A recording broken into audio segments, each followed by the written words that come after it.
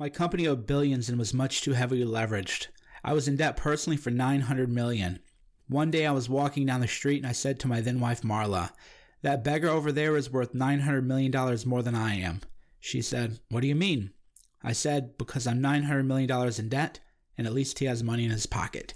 That is a quote from Donald Trump's Think Big and Kick Ass, a fun book, and I reminded myself that I'd read it when the New York Times broke all this news that Trump had lost billions of dollars and taken billions of dollars of write-offs in the early 90s. This book is a lot of fun for a number of reasons. The primary reason is that it has a fast pace, it has a good flow, and it's about a character who at the time of the book's publication, 2007, no one would have thought would be president of the United States. Think about it. When you read this book and you read Trump's older books, you would not think to yourself, this person is writing to become president. And what do I mean by that? Well, if you're a public persona and you want to run for office, you're almost always going to take the safe route. What if I tell this bad joke? Or what if I talk about my vices? Or what if I talk about this? How might this play down the road? What's the media going to do with it? And Trump, you read it, he talks about his love of beautiful women. He talks about his dating strategies. And you would say this guy has no shot to be president. And to me, that's the most fascinating aspect of Trump and the rise of Trump. I don't understand. Well, I do understand there's a lot of reasoning behind why people think this, primarily cognitive dissonance. People can't just admit they're wrong. But there was never what I call the Great Reset on November 8, 2016. The Great Reset would have been, or the Great Reboot would have been, to say, okay, Trump won. I need to go back in time and re-examine all of my beliefs about the world, all of my beliefs about who experts are and aren't. I need to reboot my thinking and update my software and update my mental model. That never happened, because to reboot yourself would be to admit that you had made mistakes, and that is not something Trump was afraid to do. The book Think Big and Kick Ass is full of self-criticism, self-analysis. I'll give you an example. He said that he lost momentum and found himself in those bad predicaments because he was too busy chasing women and partying. He didn't actually care about his businesses anymore. He owns it. How many people do that? How many people owns it? This is Trump speaking. Reality taught me an important lesson. I could not have it both ways. If I wanted to be the greatest, the amazing Donald Trump, who makes everything he touches turn to gold, then I needed to focus. He goes on and on and on about how he'd lost focus and he was caught up in the party game, part of the Playboy set, going to the mansions and doing all those other things. Why didn't reporters, when Trump won, and political pundits and other alleged experts, when Trump won, say, wow, yeah, I was lost focus. I was looking at the wrong people. I was looking at the wrong issues. I was looking at the wrong conception of Trump. That never really happened. And of course, that's why Trump continues to astound the media and why they don't actually understand it. One trait, one pattern you'll notice in Trump's writing, and that's why it was a travesty that the media hasn't reviewed his books, is he is probably the most self-confident human being to have ever walked the planet. In an article in Politico, which I linked to earlier today, he talked about, the article calls him delusional. And I find it fascinating. I always find it fascinating how people recast what is happening. Donald Trump is delusionally self-confident. I don't know, he's president of the United States. People plan their entire lives. Hillary Clinton planned her entire life to become president of the United States, and she didn't make it. So how is it that somebody who actually makes it is delusional? Wouldn't you actually say that delusional people are those who claim that Trump's delusional? It doesn't make sense. And if you read Trump's book, you realize he has an extreme amount of self-confidence, and he goes into the thinking and the mindset process. Another aspect of Trump that people miss is he is a mindset thinker. He grew up in the Church of Positive Thinking. I think the guy's name is Norman Peale. His book, The Power of Positive Thinking, was a massive success. And he was actually a minister, and Donald Trump's parents took him as a child to these preaching sermons. And I would wonder how many people who attended those services applied those same principles to their lives. And here's Trump again in Trump's book, which was co-written by somebody who did what was called the Learning Annex. And we can talk about that at another time, what the Learning Annex was. I'm quoting, "Worry, fear, and indecision destroy focus. To take charge of your life, you must conquer fear.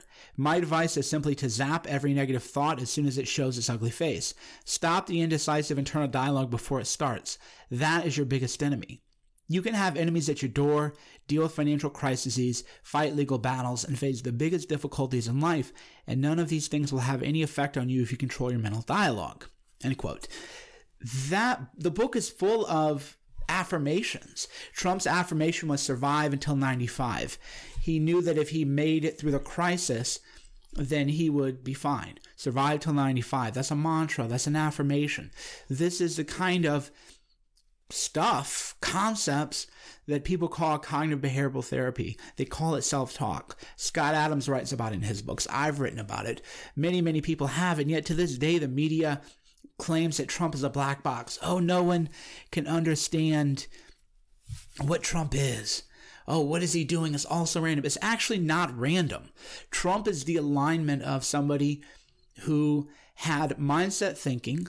He had enough money to insulate him from some of his early business losses. He had enough working capital to take a lot of big risks people couldn't take.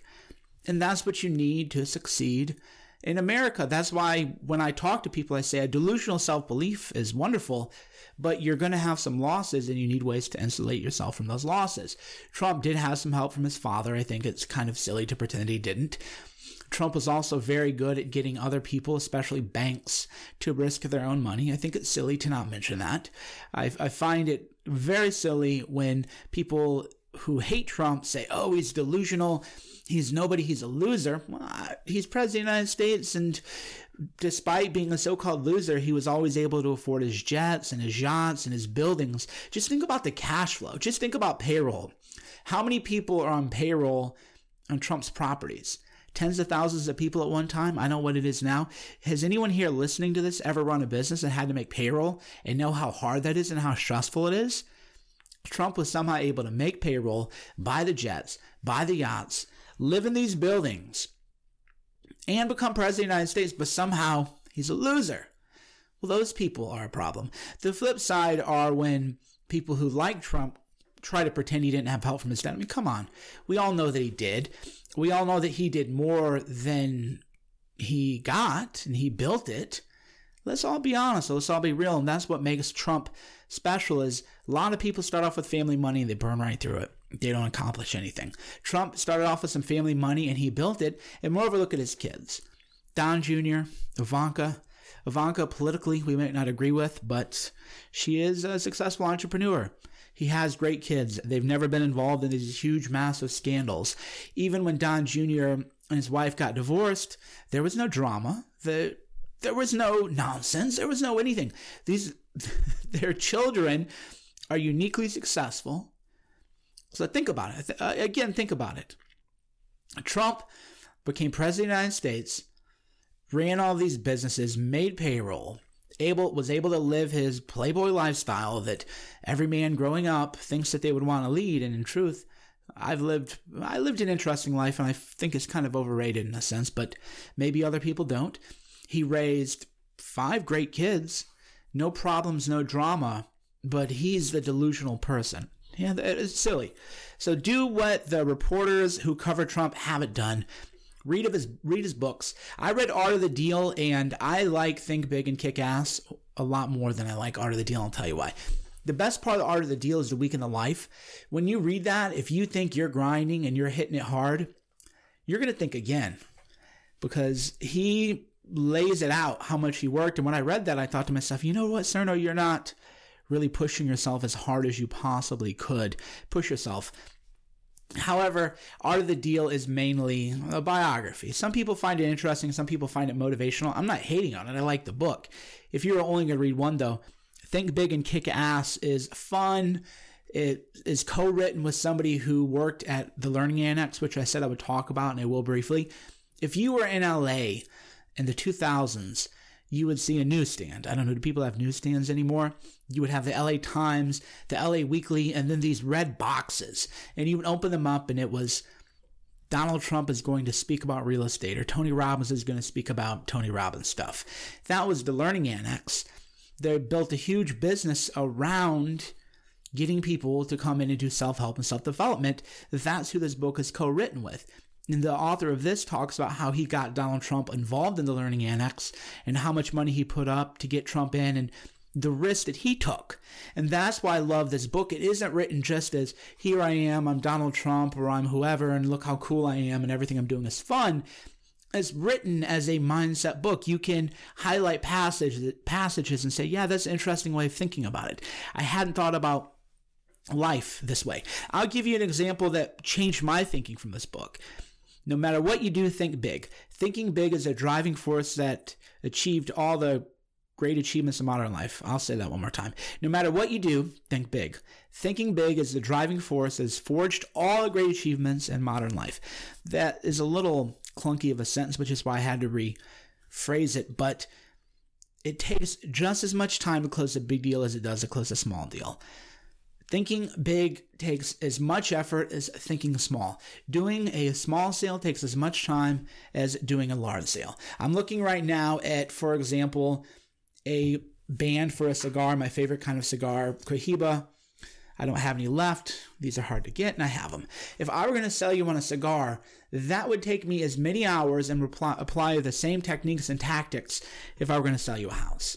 You might not think that, but I've done it both. I've sold big ticket items and I've sold small ticket items, and I'm much more interested in selling big ticket items than small ticket items. For example, Rockfin, where you're listening to this at, only charges $9.95 a month, and people have access to full libraries, a book review podcast I've been doing with Ben Askren. They have access to all these great fighters, pro athletes, comedians, political commentators. It's only $9.95, but a $9.95 sale takes as much time and as much effort as a $99 sale. You wouldn't think that.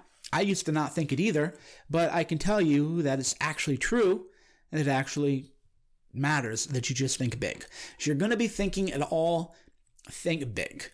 And this book is full of vignettes like that, and that's the value of it. It isn't just a man's story, and it's two men's story because the co-author is the founder of the Learning Annex. It's their story, but with their lessons learned along the way. And these are lessons that you can apply to your own life. Another lesson. We all have self-definitions. Give yourself a big definition. I've talked about this in my own master classes, my own mindset seminars. What is the story of you? How do you define yourself? Scott Adams, for example, I asked him, how do you define yourself? And he goes, well, I don't define myself as a comic book artist, because if I were a comic book artist, I would only draw comics. I think of myself as an entrepreneur because that gives me the freedom to invest in companies, start companies, license franchise, and that was his big breakthrough. Those of you listening should never say, I'm just a blank. Because whenever you say, well, I can't do that, I'm just a blank. I can't do, I'm just a blank. You're not just a blank. You have a self-definition. Give yourself a big definition. Because, again, going back 45 seconds in this podcast, a minute in this podcast, if you're going to have a definition, it takes as much effort to give yourself a big definition as a small definition. And you want to think big. There's works on affirmations. Today is a great day. I live in the greatest nation on earth. I have a great profession. It is great to be alive. There are plenty of opportunities for me to be successful today. That is from the book. Now, a lot of people listening to this, if you've read my other stuff and like my other stuff, this is all natural. Like, yeah, Mike, we get it. But there's people who follow me from politics and media who are, I can tell, really arguing with that. That sounds dumb. That sounds this. And my advice to them is just go away. Please go away. Because I operate out of abundance, and I don't need negative people listening to me and then sending out negative vibrations through the hive mind and the collective consciousness. So if you think this is hokey and corny, even though the President of the United States wrote it, and he used these methods to achieve his dreams, and I've used similar mindset methods to achieve my dreams, and I know other people have, and I've coached gosh knows how many people to do it. If you think you're better than all these people, then that's fine. This isn't really the place to be. Here's another line. Big thinkers conquer their doubts. Doubt leads directly to failure. If you do not know how things turn out, you are not alone. None of us really know. End quote. Now, here's why that's important. I was talking to a very successful company founder today, and he said, I'm always paranoid, but that paranoid is good. And that's the sentiment of this book. Yes, you should have doubt. Everyone has doubt, but it's natural to have doubt. Nobody has to tell you when you're starting a company, this might fail. You might have just made a huge mistake. That right? You get it. That's the default position. We all get it. It's a terrifying act to start a company, or to take a big risk, or to push yourself in a way you have. We all know this, and we all know that failure is more probable than success. But eventually, you'll succeed if you keep going through. That's why it's pointless to focus on the doubt. The doubt is always going to be there. The doubt isn't going to go away. Nobody has to teach you to doubt yourself. That's how you've been conditioned your whole life.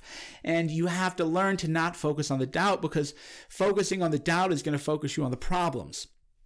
Focusing on your vision is going to focus on your solution. It all opens together, blossoms like a flower. And we'll end with one kind of final quote. This is so deep, and you could spend a lot of time thinking about this. Your belief generates the power, the skill, and the energy to succeed at achieving your goals. I'll say that again. This is from the book.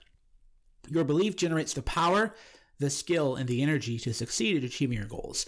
Yes, belief is related to energy. Energy is related to dopamine. If you have a lot of dopamine, you're motivated. What's motivation?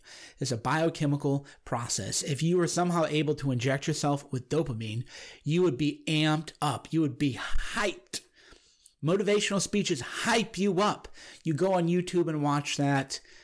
The Last Miles, I don't know, not The Last Mile, but Robert De Niro gives a great speech. Not De Niro, Al Pacino, whatever. I got the movie wrong. I don't care. I'm not going to edit this either.